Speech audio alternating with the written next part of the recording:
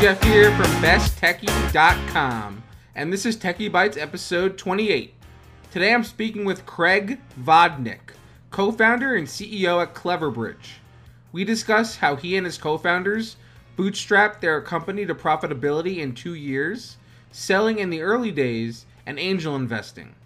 Enjoy. This podcast is supported by Wix.com. With Wix, you can create your own professional website. Choose a template you love or start from scratch, drag and drop to customize anything, and use advanced design features like video backgrounds and image galleries. You can even add professional business solutions like an online store, booking system, or blog. I've personally tested and reviewed Wix on Best Techie and can say without a doubt that Wix is extremely easy to use and a great choice for both novice and advanced users. So go ahead, try it yourself. Go to Wix.com and create your own website today.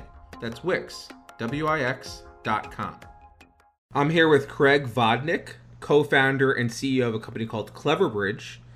He has been at this almost as long as I've been doing Best Techie, I feel like, which is quite a while. I've been doing Best Techie for 15 years. Craig, I think you've been doing it for a little over 13 years, right? Yeah, I think we're over 14 now, right around 15, but I think you've got us by a little bit of time. Well, that's okay. You guys have grown a lot faster than we have here at Best Techie, but that's good. I'm excited to have you on the podcast. I think this is really exciting. Craig and I have known each other for quite some time, so it's really great to have you on. Thanks for being here. Thank you, Jeff. Always a pleasure to talk to you. And at least this time it's not over a blackjack table in Las Vegas. Yes, there have been that has been quite the situation that has occurred quite a few times. But that's okay. I mean, that's fun too, right? So yes, absolutely. And one of those times, I think you guys got tickets to go see. What's that guy's name? With the red hair. I always forget his name. Oh, Carrot Top. Carrot Top. How could I forget that? I did not go. You did not go. To be honest, I have no way, no interest. Well, awesome. I'm glad we're here today. So before we get into this conversation, which I have a feeling is going to be a really good one, tell everyone a little bit about who you are in more detail, and what you're doing at Cleverbridge, and fill them in. Sure. Yeah. Thanks, Jeff. I'm an engineer by trade, so I actually studied nuclear engineering, which I don't use anymore. But right. It still was. Well, let me just interrupt you real quick, because I was doing a little bit of research. Yeah. When we decided to do this, and I wanted to look into more of your background and stuff, and I had no idea that you were that's what you studied in school. That was news to me. So I was like.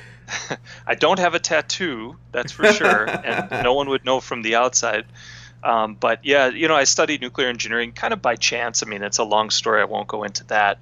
But when I really like challenges, and I like kind of math and science and hard problems. It's really fun for me to actually try to solve problems. I'm actually working on a puzzle at home right now, just like a jigsaw puzzle, and it's just I hadn't done one in a while, and it's really fun. But anyway, so who am I? I study nuclear engineering.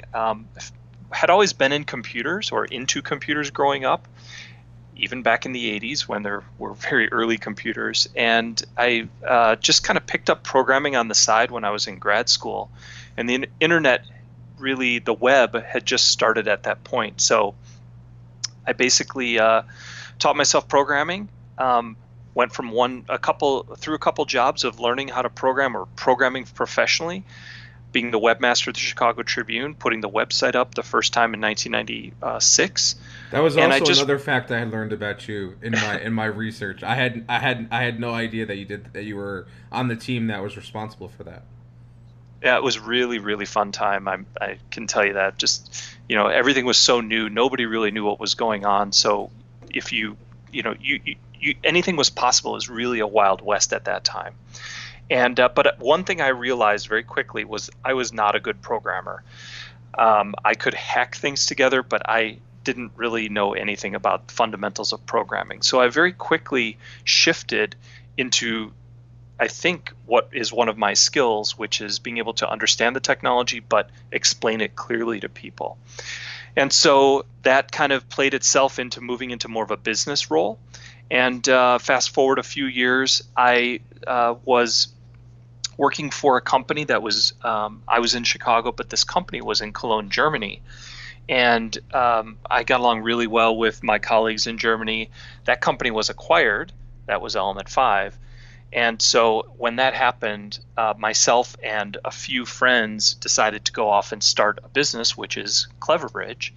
And so what we do as a company is we're a global subscription billing platform for digital product companies. When somebody wants to sell a digital product, it can cross borders very easily, which can be complex. We make that really simple for people.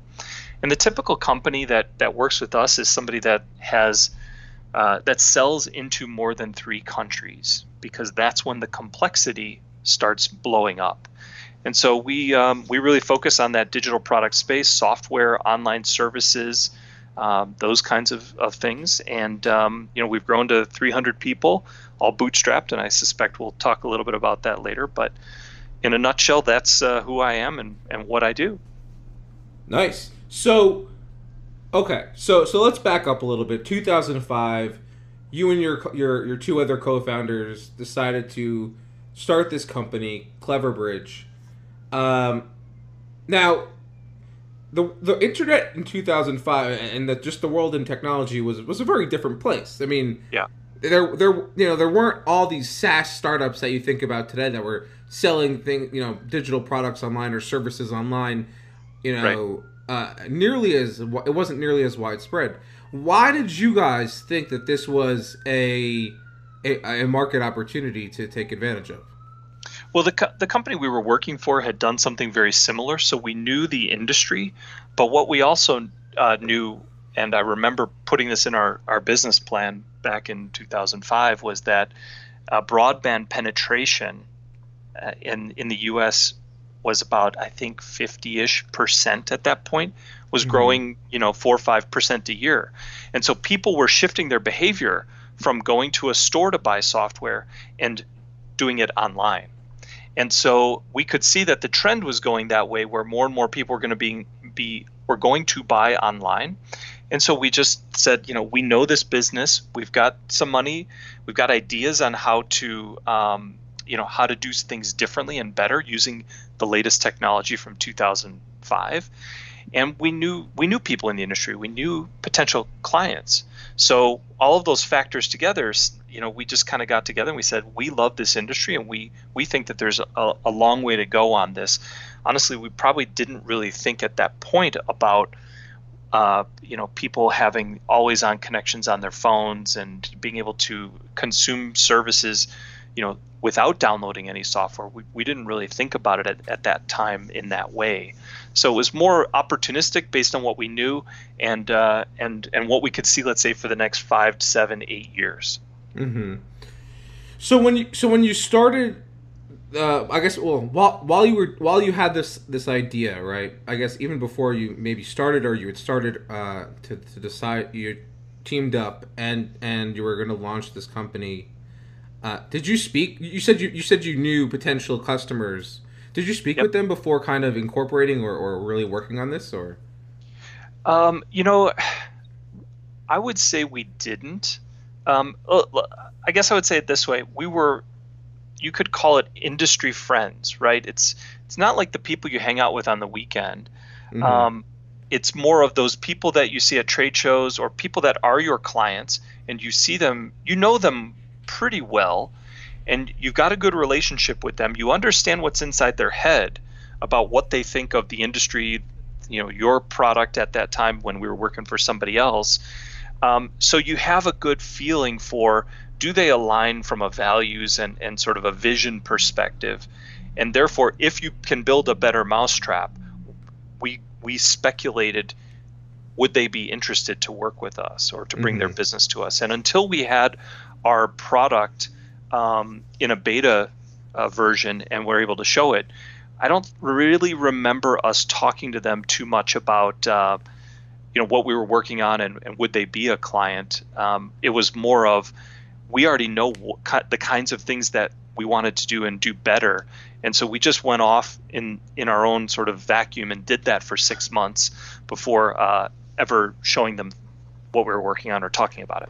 Gotcha. So it took you guys from day 0 to 6 months in to have a beta product that you could show off? Yep. Okay. I'd probably even call it an alpha, because at that point, at 6 months in, we were not ready for anybody to, I'd say, go live with our product. Mm-hmm. It took another 5 months before our first client went live with a very small sliver of their business, testing us out, seeing how we were compared to the competition. And then once that happened, that started the flywheel going, where it was really just a momentum game, and everything was good, and people started coming over to us. So that's actually interesting. So that's some new intel that I just got, and considering that I know that you guys bootstrapped Cleverbridge to profitability in 2 years, it's more like 1 year, really. Well, I mean, from the time we were live, it's 1 year. Right. You gotta eat and drink beer that second year. Absolutely. But that's still. I mean, to me, that's even more impressive. Like, you spent the year building the product, let's say, right? Yep. And then a year later, you were already profitable with it. What was that? How did you do that? What did you focus on to make that happen? Great question. There's 2 things that I would say on this, and I do talk about this quite a bit, and had not realized it at the time when we were doing it, because, I mean, I'm not a professional entrepreneur per se. But there's 2 key factors. One is cost side. So we, as the founders, and there were actually 4 of us, founder executives, and then 3 other co-founders that were developers that started with us. None of us were taking a salary at that time, right? So you can't be, I mean, you have to have a financial source to be able to do that. We were all in our 30s when we started the business, so we had some cushion to work off of in order to support ourselves. So cost side, right, profitable, but that was without us paying ourselves any salary at all. Second, and probably more important factor in this, is the business model itself. A lot of these freemium business models are such that you're giving away the product, trying to get people to use it in order to much later make money. Think about Amazon as one example of a very public example doing this. But for us, the nature of our business is such that we were essentially signing enterprise contracts with companies where in the second and third year, a company would sign a contract with us. They would move their existing business from someone else to us.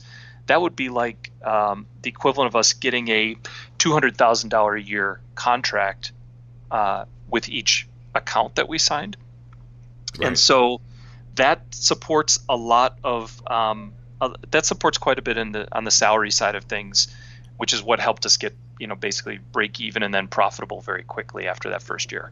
Gotcha. So let's talk a little bit about this enterprise sales. The enterprise sales cycle, but also B, how you came up with pricing. Because I've talked to other founders for B2B products, and pricing always is a very difficult thing to kind of nail down, right? How did you guys approach it? So great question. Again, I think we were very fortunate, and I've said this before, and I'll say it here for you, is I feel like we were blissfully ignorant during the early years of Cleverbridge. We really didn't know what we were doing. We were just sort of following along what we knew from the industry. And the reason I say that is because in this specific case, when you talk about pricing, we basically went with what the industry sort of pricing had been in a general sense, which is a percentage of revenue.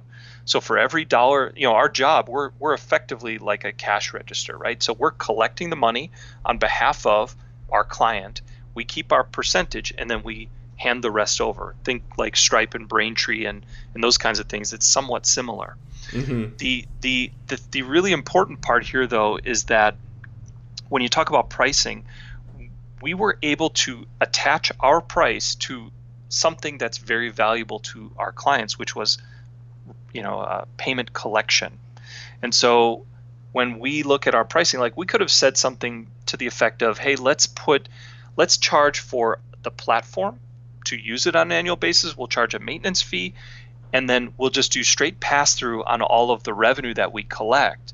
That's one way we could have done it, and that's actually the way that a lot of traditional, let's say, retail-focused e-commerce companies do it. But that's because they don't actually take on the role of merchant of record like we do. And what that means is we are responsible for collecting the revenue, collecting the payment, charging the appropriate tax, dealing with compliance and legal rules around the world. So we basically tied our pricing to the value that we were offering, and it just so happened that it was easy to say, well, our value is just a higher percentage of the money that we collect. So it's it's changed over the years. Pricing has definitely changed, and you get into things like mixed pricing where it's a percentage plus a fixed amount. Those prices drop on, let's say, maybe domestic U.S. transactions, but we charge a higher percentage on non-U.S. transactions because those are more expensive. So it's pricing is a really complex topic, and we're in, I think, a market that it was relatively easy to set pricing, but I know, having talked to a lot of people, how challenging pricing is as a general topic. Right, and also, I don't know if you guys still offer, like I remember you guys when I would check out and I would notice it was a Clever Bridge page. You guys would also offer, and this is like going back, a CD like version of the software if you wanted it as an additional cost to the person buying it. I don't know if you guys still offer those CDs. Do you? There are how many millions of AOL dial-up subscribers are still out there? I mean, that's true. There are quite a few million. Yeah. So yeah, short answer, yeah, we still offer it. It's not as big, I'd say, as it used to be, but I'm kind of surprised as well that some people just feel really only feel comfortable if they have that tangible thing that they can put on a shelf and say, I paid money for this, and here it is. Nobody can take it away from me. Mm-hmm. And I think that that's a mentality that will change over time because so many products going forward, new things that are created, are not delivered in that physical fashion or won't be. It's only consumed through the internet. And right. That's going to require people to change their mentality about it. No, absolutely. So, you mentioned Stripe just before. Now, yep. Stripe was a company that wasn't around in 2005, or even 2006, 2000. I forgot exactly when they were founded, but it wasn't that long ago. Yep. How do you guys view? How do you at Clever Bridge and you as the CEO of Clever Bridge view Stripe? Are they a competitor of yours now, or what is that relationship like? Yeah, I think you could view them as a competitor. I would put PayPal out there as a better example of, if you will, a frenemy, right? Because Stripe is a great tool for entry level companies, right? When you're just trying to get started and you just want to plug something in, or you want to kind of own the whole thing, Stripe is a great way to get started. But the problem comes in when the complexity, or when your business grows and it becomes more complex. You're selling into more countries. You're dealing with taxation. The many rules that are changing around not only the U.S. but the world in terms of how you have to handle customer data, privacy, and right. And now with GDPR, you guys, I'm sure, take all that into account when taking people's information. Yeah. Exactly. So Stripe is like this great like baseline piece. And it's great to start with, but there's so much that you have to add on top of it, which is where we come in. We add all that stuff on top. Are they a competitor? Not really. People don't choose between Clever Bridge and Stripe. Right. They generally look at the problem that they're trying to solve, and then they look for the right solution. People who start with Stripe and continue with Stripe over the cliff, because they just say that this is such a great technology, I have to keep using it, they end up going over the cliff because they run into all kinds of problems that they essentially have to reinvent the wheel in developing with their internal systems and people. PayPal's a really good example, though, of somebody who I think has done it right, where they, that you can people I think before Stripe came along, PayPal was much more of that entry-level solution that people would use in order to just accept credit cards. But PayPal's really got a nice ecosystem going whereby companies can use PayPal to do what I said, just collect credit cards or accept payment. You can also obviously accept payment from then people who have a PayPal account. But we actually plug PayPal in as just a payment method in the shopping experience and the subscribe experience, because it's considered a pretty healthy and used or popular payment method around the world. And in Germany, for example, I want to say it's like 30+% of online transactions through our system are done with PayPal, by far the most of any country. And it's because of the culture in Germany where they're privacy is so important to them. They don't want to give the credit card out. They'd rather just send the money via PayPal, and it's a very popular payment method there. But again, they've opened their system up to play nice with other people, and so they don't really care if they're just a payment method or if they're handling all of the customer buying experience. Right. It's actually interesting that you bring up the whole PayPal thing up, because two things. One, there was recently an article on The Atlantic by Taylor Lorenz, and she wrote how kids love PayPal because they're not old enough to have a credit card, but they can have a PayPal account. And they're paying for things with their PayPal account. And the second little tidbit that I found interesting was when my wife Mandy was running her online boutique, she didn't accept PayPal payments right away, and then she decided one day, all right, I'm going to start accepting payments over PayPal as well as credit cards. And her sales increased a lot. People just prefer to pay with PayPal sometimes. There's a huge percentage of the population out there that definitely likes to use it. Jeff, I think it's actually different than what you just said, and I'll tell you why, because it's the way I think. It's a slush fund. The money you have in your PayPal account, when I go to something, I'm like, do I really want this? Should I buy it? I mean, it's $40, for example. You just go, okay, well, I have that money in PayPal, so you don't feel like it's really coming out of your monthly budget, or it's not coming directly out of your bank account. It's in your PayPal account, and people I think about it as a slush fund. That could certainly be true. I mean, I could totally see that. I mean, that does make some sense to me. Yeah. I like my PayPal account. I can tell you that. Awesome. Well, it's good to hear that you like PayPal. I actually like PayPal too. I get a lot of PayPal payments for Best Techie stuff that we do. A lot of people prefer to pay with PayPal. But I'm curious to know, and I've heard through the grapevine that Cleverbridge is planning to kind of expand their offerings a bit. What can you tell me or tell us about that, if anything? Sure. Yeah. In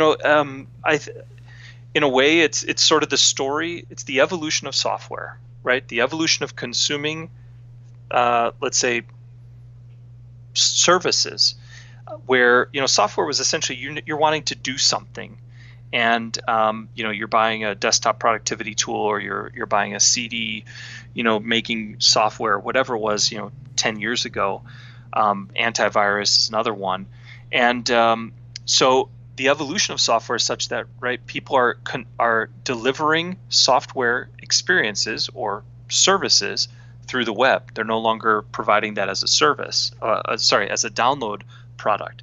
And so it's very analogous to what we've been doing over the years of providing an e-commerce platform for billing for these software companies on a global basis.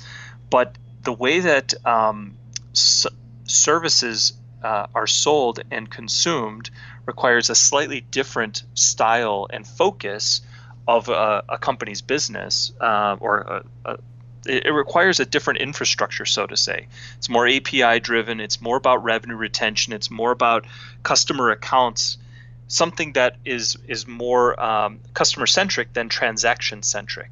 And so we are working on and are very soon releasing a new way of interacting with our platform that is more API driven than call it like full stack, a black box version. Gotcha. That's super interesting to me, because there's clearly a huge market, that I guess of businesses that would love to, I guess, utilize your product and your service in a different way. They may not need the kind of way it's set up now. If that makes sense. Yep. Yeah. It's just different. People are. There's a real shift going on in the market of how consumer. How many times, Jeff, do you have right now a subscription to some online service, right? Spotify, something like that. A lot more than you did 5 years ago. Yeah, and now even apps are moving towards subscription-based models as well. Typically, you guys know, but like there was, every year you had your antivirus renewal, right, or something like that. But now, like even small apps, they have like $3.99 a month, or something like that. Well, and when you think about like Salesforce, I think they really sort of set the stage for a lot of this, where the value you're getting, Dropbox being another one, the value you're getting is the data being stored in somebody else's cloud or somebody else's servers, and therefore the value to you, or the justification given by the business, is, hey, we're doing something for you every day. We're the backup provider, right? You used to have the backup drive that you'd plug into your home computer in order to prevent yourself from losing your data on your hard drive. Well, that's all been moved to the cloud, right? It's AWS, it's Dropbox, it's Box.net, it's all these guys. And you're paying for that on a monthly basis because they're doing a service for you, which is making sure you don't lose your data. And so businesses are really finding new ways, they're finding new value that they can offer consumers and businesses that actually aligns well with a subscription business model. And companies that think about their businesses in that way, not in saying, I want to pick my customers' pockets every month for money, but instead saying, I want to offer value to my customers, and I want to use the technology as it exists today. In order to do that, a lot of times that results in a really very reasonable monthly subscription bill for the customer. Do you feel that we're on track to be, let's say, oversubscribed? If you will, go with me on that. Like, yep. Are we on track for too many of these subscription based models? I think like Gartner has in their they have a wave kind of, it's not called the wave, but it's a hype cycle. And we're certainly going to see pushback from consumers on subscription products. I know that, there's like cars is a good example. Look at Tesla. I don't own a Tesla. I've never owned a car, don't want a car. But on Tesla, they have control over you from remote if they wanted to. I don't know if they do this, but they could charge you a monthly fee to access those updates that allow the car to run faster, to turn better, whatever it is. Mm-hmm. Whereas when you have a car that was not internet connected, you basically own that car.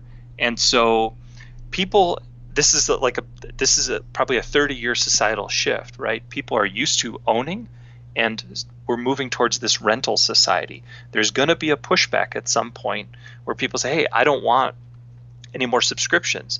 But the next generation that comes along, it will just be second nature to them, and they'll wonder, why did anybody own anything before? Right. No, interesting point. I personally am not 100% sure how I feel about it all the way. I think, there are certain things that I like to say I own, but that's maybe just because I'm stuck in particular ways about specific things. Think about music. Music is the perfect example that it went from ownership society to rental, and it actually made a pretty seamless transition, I think, over the last 3 years, right? Everybody had tapes, then CDs, and you used to burn stuff on CDs, and then you had your digital music library in iTunes or wherever. You had it on your computer. You had to put that on a backup drive because you didn't want to lose it. It took so much time, right, to create it. And then Spotify comes along and just knocks it out of the park, makes it really easy for people to stream the music, and that's only possible because of all of the always-on devices that are now out there, right? Right, right. Reliable internet access and those types of devices. Without that, it's not possible to offer that type of solution. But music has really made that transition right in front of us all the last 5 years.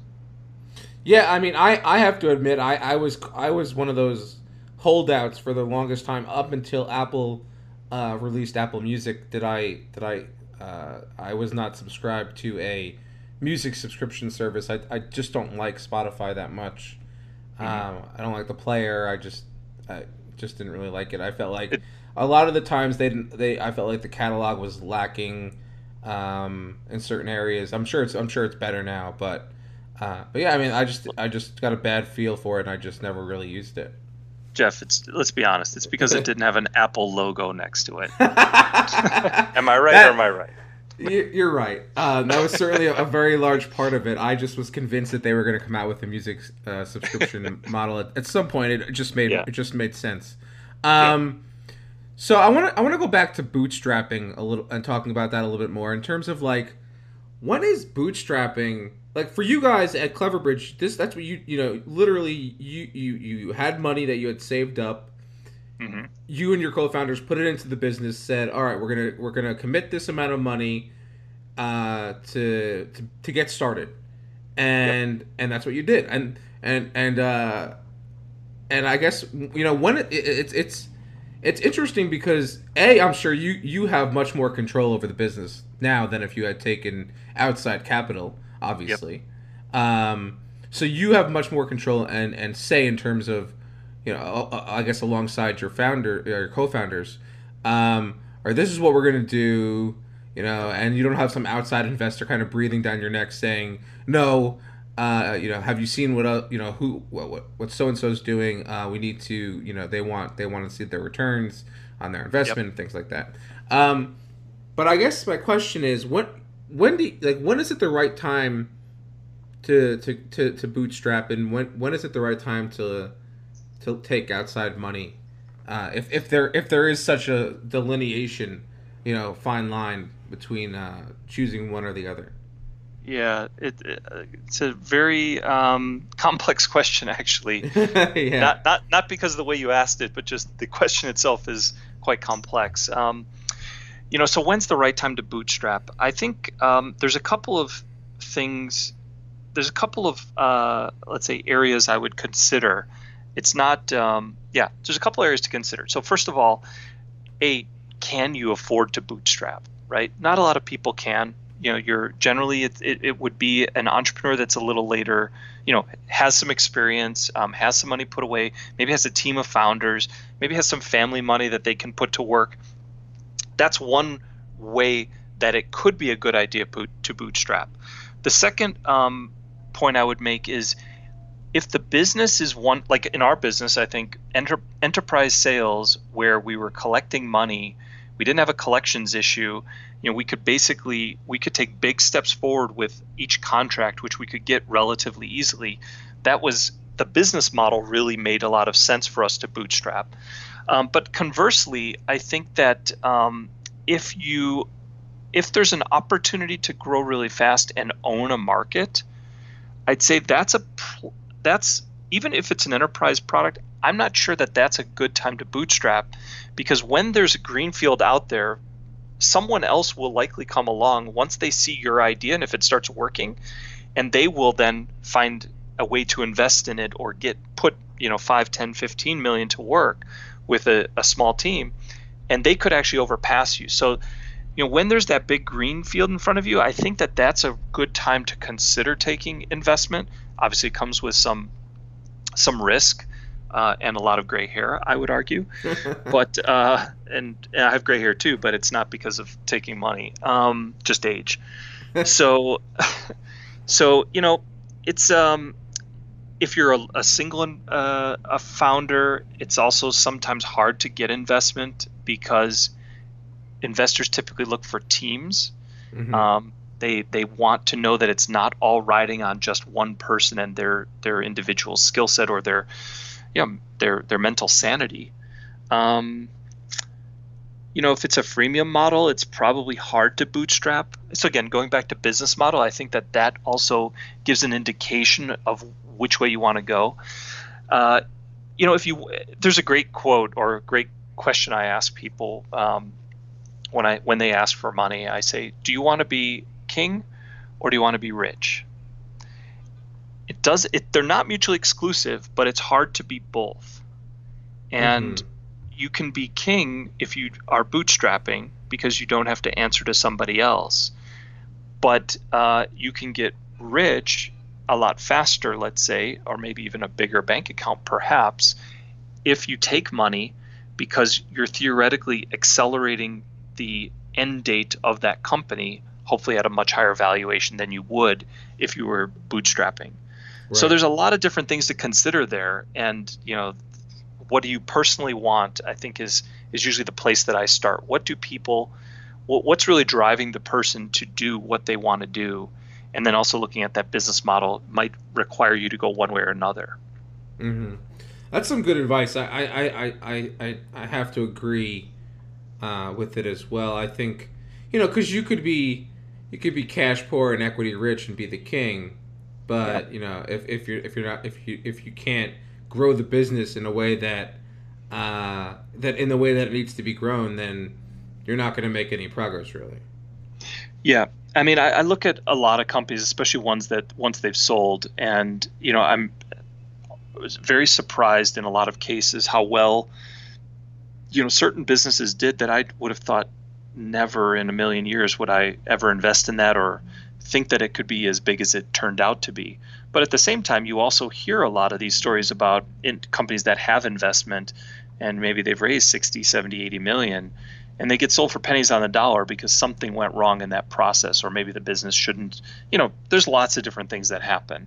Mm-hmm. And so it's just, it's a very, Snap is a good example. Snap wouldn't exist if or Twitter for that matter, those businesses wouldn't exist today if they didn't have venture money.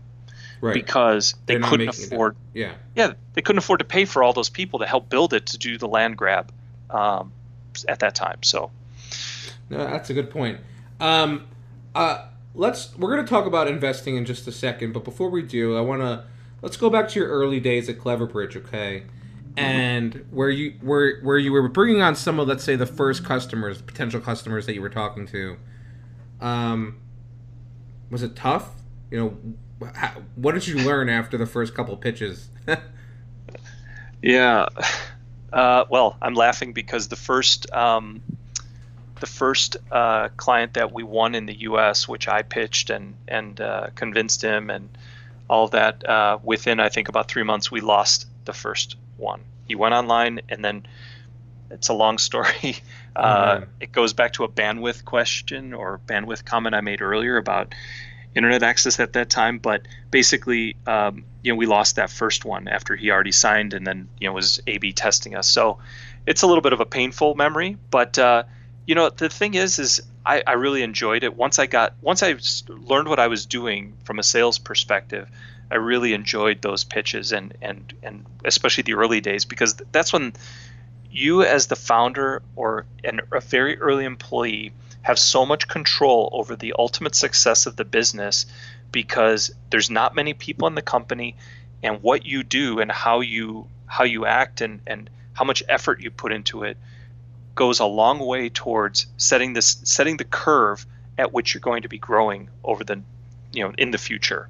Right. So things I learned so much in those early years. I think in the early days, I just used to sell, hey, we have a really cool product. Let me show you. The product often sold itself. And over the years, I would start getting questions from people. And I know there was a transition maybe 6, 7, 8 years ago where I realized that, especially as we started talking to larger companies, the people we were talking to, they didn't care about our product, honestly, one bit. Let's say they didn't want to see it. They couldn't care less what it looked like. It could not sell itself. Those people were looking at me as a founder and as an executive of Cleverbridge and wanting to know, is this somebody I can do business with? What about all of the things outside of the the product itself. What's your continuity plan, business continuity?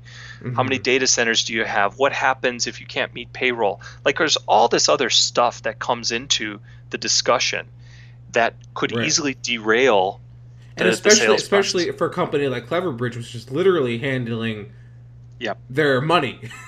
Yeah.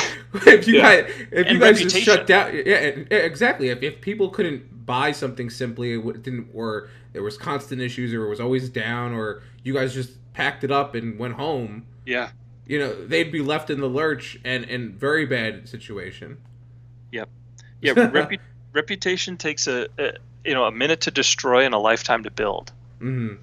And so, you're sitting across from those people. And so, I mean, it was really interesting, especially reflecting on a lot of those conversations, a lot of those meetings, those presentations, looking at the questions, and then also having somebody or other people with you that you could then later discuss.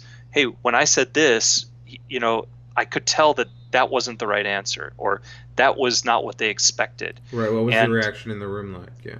Yeah. And so, it was, for me, it's like reading a jury. Yeah. It's like, exactly. Yeah. In a way, yeah. It wasn't Perry Mason, but it was something better, hopefully.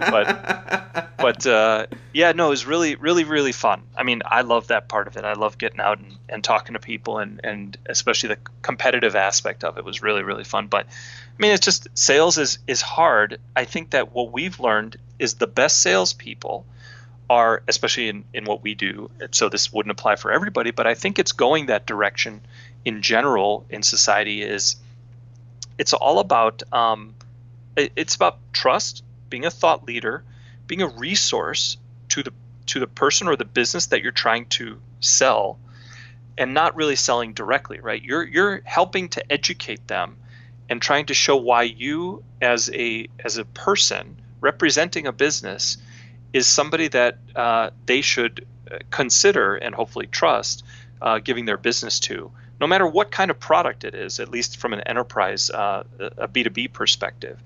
And, so that's why I personally do a fair amount of blogging, and, I'm on Instagram and all this kind of stuff, showing not just the work side of things, but also showing some of the personal side of what I'm interested in, so that people know that there's a real person here, not just somebody trying to, sell, so to say. Right. No, and from what I understand, you're a bit of an audiophile. Correct me if I'm wrong, but you're at least into audio gear. Yeah. Right? I checked out your Instagram, and there's a lot of I guess, do you consider them refurbished or refinished, or? Yeah, but mostly. Really cool, mostly refurbished. So I just have picked up a hobby of refurbishing 1950s and 60s stereo consoles. Never took any electrical engineering classes, had to learn how to read these electrical diagrams, figure out, watch YouTube videos, read blogs, stay at a Holiday Inn Express to figure out how to do this stuff. And it's been really fun. And it's just like, I have a beautiful 1965 Grundig stereo in my office where I play records and actually still listen to the radio. But I set up a Bluetooth. I created a Bluetooth connector for it so I can stream music through it, and it's a great awesome talking point. People love seeing it and just sort of discussing it, and it's really, I think, making a comeback in the market, because I know a lot of people now that are really interested in this, even if they haven't actually invested in one yet. But right. I refurbish them in my basement for fun. How did you get into that? Was it just like you saw one walking down the street one day and you're like, I'm going to bring this home? Or how did that happen? I probably saw a few on the streets over the years and always thought, well, what the hell? I don't want to touch that. But what really happened was I was probably 20 years ago was clearing out my grandmother's house and with my uncle. And he said to me, we were down to the last couple pieces in the house, and he said, oh, here's this stereo from, your mom gave it to your grandparents for their 25th wedding anniversary in 1962. I was like, wow, that's really cool. Never knew that. He said, do you want it? I don't want it. I said, yeah, I'd love to have it. I don't know what I'll do with it. And so I basically put it in storage for about 15 years. And then one day, one of my employees here, he was telling me about records, and he's 24, 25 at the time, and he's talking about records, and I just kind of scoffed at him. But I said, I've got some records in my basement if you want to come by and take a look through them. And that one thing led to another. And then I was there showing him some of the records. I gave him a few. I thought, I have some time now. Maybe I'll try to figure out how to get this stereo working. And that's kind of how it all began. And then when I finished or was working on the first one, I realized that people were still selling and throwing them away on Craigslist. So I went online and I started buying them up and just storing them in my basement. So at one point I probably had 6 or 7 of them in there just waiting to, I didn't even know how to fix them yet, but I just thought they were beautiful and all that. So anyway, that's how I got into it. Nice. So are you like a big vinyl record guy or do you prefer like the digital audios? I'm definitely into vinyl now. I mean, over the last 3 or 4 years, I've probably bought, I don't know, 200 or 300 records and acquired some other ones from my uncle that he basically got for free from other people. So it's really fun. And interestingly enough, though, Jeff, I am also now into refurbishing CRT TVs. So again, to this whole idea of wanting to continue to evolve and learn new stuff. I was at one house, I was buying a stereo, and then there was a TV there. It didn't work, and they said it didn't work. They said $50, and I looked at it and I thought, well, someday I'll have time to work on this. Mm-hmm. And sure enough, a couple of years ago, I got inspired, and these are dangerous. Be very careful with those cathode ray tubes. Oh, I've been shocked a few times. Don't worry. That's why I'm crazy. Awesome. Well, okay. So I have one more question I want to talk about with you about investing before we get to the lightning round. Okay. And that has so you've been doing some angel investing. From what I understand from your angel.co page, you've actually had 2 exits as well. So congrats on that. What do you look for when you're investing in a company? What kind of companies do you like to invest in? Well, I mean, that's a great question. When I first started doing it, I had no idea what I was doing, so I thought every company could be successful because as an entrepreneur, I looked at them and said, well, I could see how that can work. Mm-hmm. And then with age, or let's say experience, and realizing some of them weren't good investments, I started saying, okay, I'm only going to invest in things that I know. So it's e-commerce, it's software, it's those kinds of things.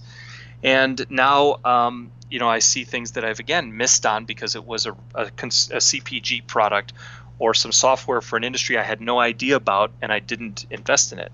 So what that has taught me is I don't know what I'm doing. I can't pick winners, but it's a very tough thing to do. Yeah. You're following Warren Buffett's advice, though, right? Invest in what you know. That's typically what he says, I think. Yeah, it hasn't worked out for me yet. Let's put it that way. But what I would say is it's the entrepreneur, right? At the end of the day, I mean, they talk about it being the horse or the jockey, not the horse, and I think there's a lot of truth to that, because the jockey is the one that when you run into that stormy cloud, the jockey is the one that's going to tell the horse to go around the storm or go through it and head this way. So a lot of it is jockey. I think I sort of mentioned this earlier, business model. The business model is so critical to the success of a company. And if an entrepreneur doesn't understand what the business model is, or let's say is looking at selling something for $9.99 a month, you got to sell a lot of those. And so that, there's actually some kind of good structure around this to say, when the sales price, the average contract value is, let's say, $100,000. Well, that's probably a pretty good business depending on how many are out there that you could sell to. If it's 10,000, it gets harder. If it's $10 a month, you got to sell millions of those for it to be a venture investable business. So there's some rules that investors have now, or at least that I've seen them talking about, that help guide that decision-making process around the business model.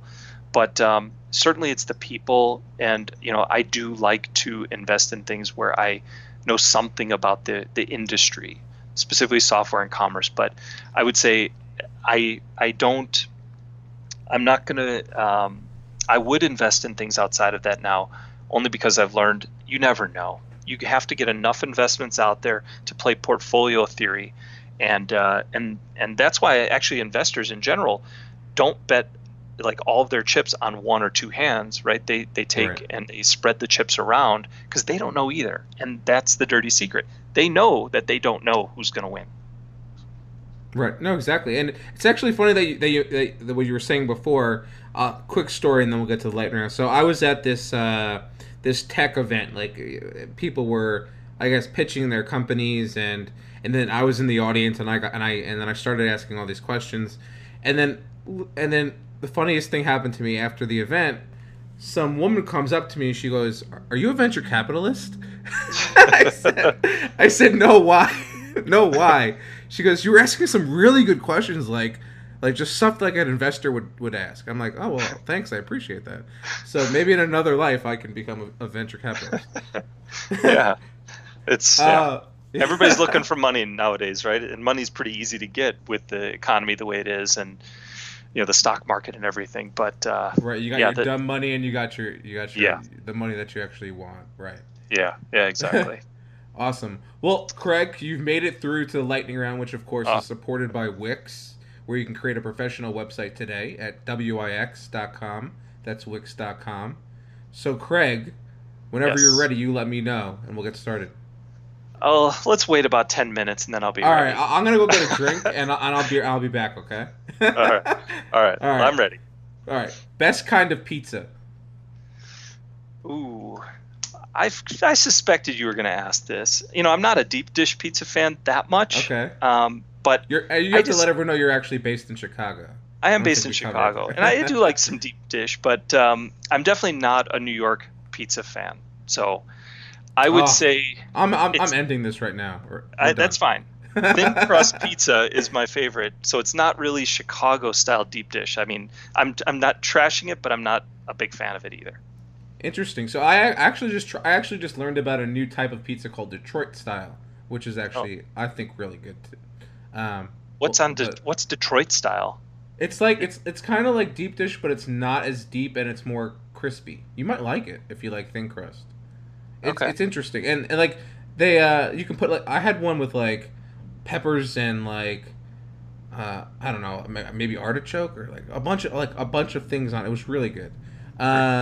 If there's green stuff on it, I don't want it. Okay. I don't remember the exact details. The peppers might have been green. Is that Pizza Rat still running around New York? He might be. I haven't seen him lately. That guy's pretty cool. That rat. Mac or PC? Oh, another good one. It's probably going to be shocking to your audience, but I'm a Chromebook guy. Oh, and that's okay. because I like to think different. That's a combination of worlds right there. Yeah. What's your favorite season? Oh, good question. I guess I'm a summer guy. I mean, I do like fall and spring, but I'd say summer is definitely preferred for me. Not a fan of the Chicago winter, though. No. I mean, it's okay, but it's, yeah. Who would choose to live in, the north if they didn't have to, right? Uh-huh. For those winters. If you could eliminate the winters, I think, living in New York or Chicago and Milwaukee, it can't be beat. But the winters, yeah, that's the big negative. Uber or Lyft? Lyft. Marvel? Gotta have a moral compass. Exactly. Well, Dara over at Uber now is trying to turn. Have you seen all those TV commercials? He's trying to turn things around. Oh, okay. Oh, good. Marvel or DC Comics? Oh, that's one I honestly can't answer. What's the group that has has Batman? DC. So I'd probably say DC because Kevin, or was it Nolan? Christopher Nolan. Christopher Nolan. Those movies were pretty amazing. So I'd have to say them. But I'm not a big comic universe person. Okay, fair enough. I love the Nolan Batman trilogy as well. It's amazing. Yeah. Last one. Here we go. Favorite piece of tech that you own? Oof. So now by tech, could that be 1960s tech? Sure. Could be anything. Anything tech related. Yeah, I'd probably say. Okay, so I have a 1961 stereo console. So that has a turntable, a radio, and it's all tube based. And it has a TV built into it that I'm restoring right now. That's my favorite piece. That sounds pretty awesome. You're gonna have to send me a picture of that. Yeah, I want to will. see that once it's all set up. It's beautiful. I mean, it's in immaculate condition for 50, 55 years old, and I'm still trying to get it all working. But I got the radio working, the TV. It's going to take a little more work. Cool. Well, you'll have to keep me posted. Awesome. Well, you made it through the lightning round. I think this went great. I have one last request of you. So if anyone wants to get in touch with you, what's the best way for them to do that? Best way would be through Twitter or Instagram at Craig Vodnik, Craig Vodnik, or my last name at cleverbridge.com. You can send me an email. Awesome. Well, Craig, really great having you on the podcast. It's been wonderful. I really appreciate you coming by and talking with me today. Yeah, thanks, Jeff. Really great catching up with you. It was quite funny and fun conversation, and love your podcast. Thanks for listening to Techie Bites. Stay tuned for more episodes every Tuesday with awesome interviews and conversations about technology and business. If you like what we're doing, please consider supporting the podcast at anchor.fm/besttechie and/or by leaving a rating and review on iTunes. Both ways help us greatly and are much appreciated. So thank you. Until next time, we'll see you. And remember, take care of your computers.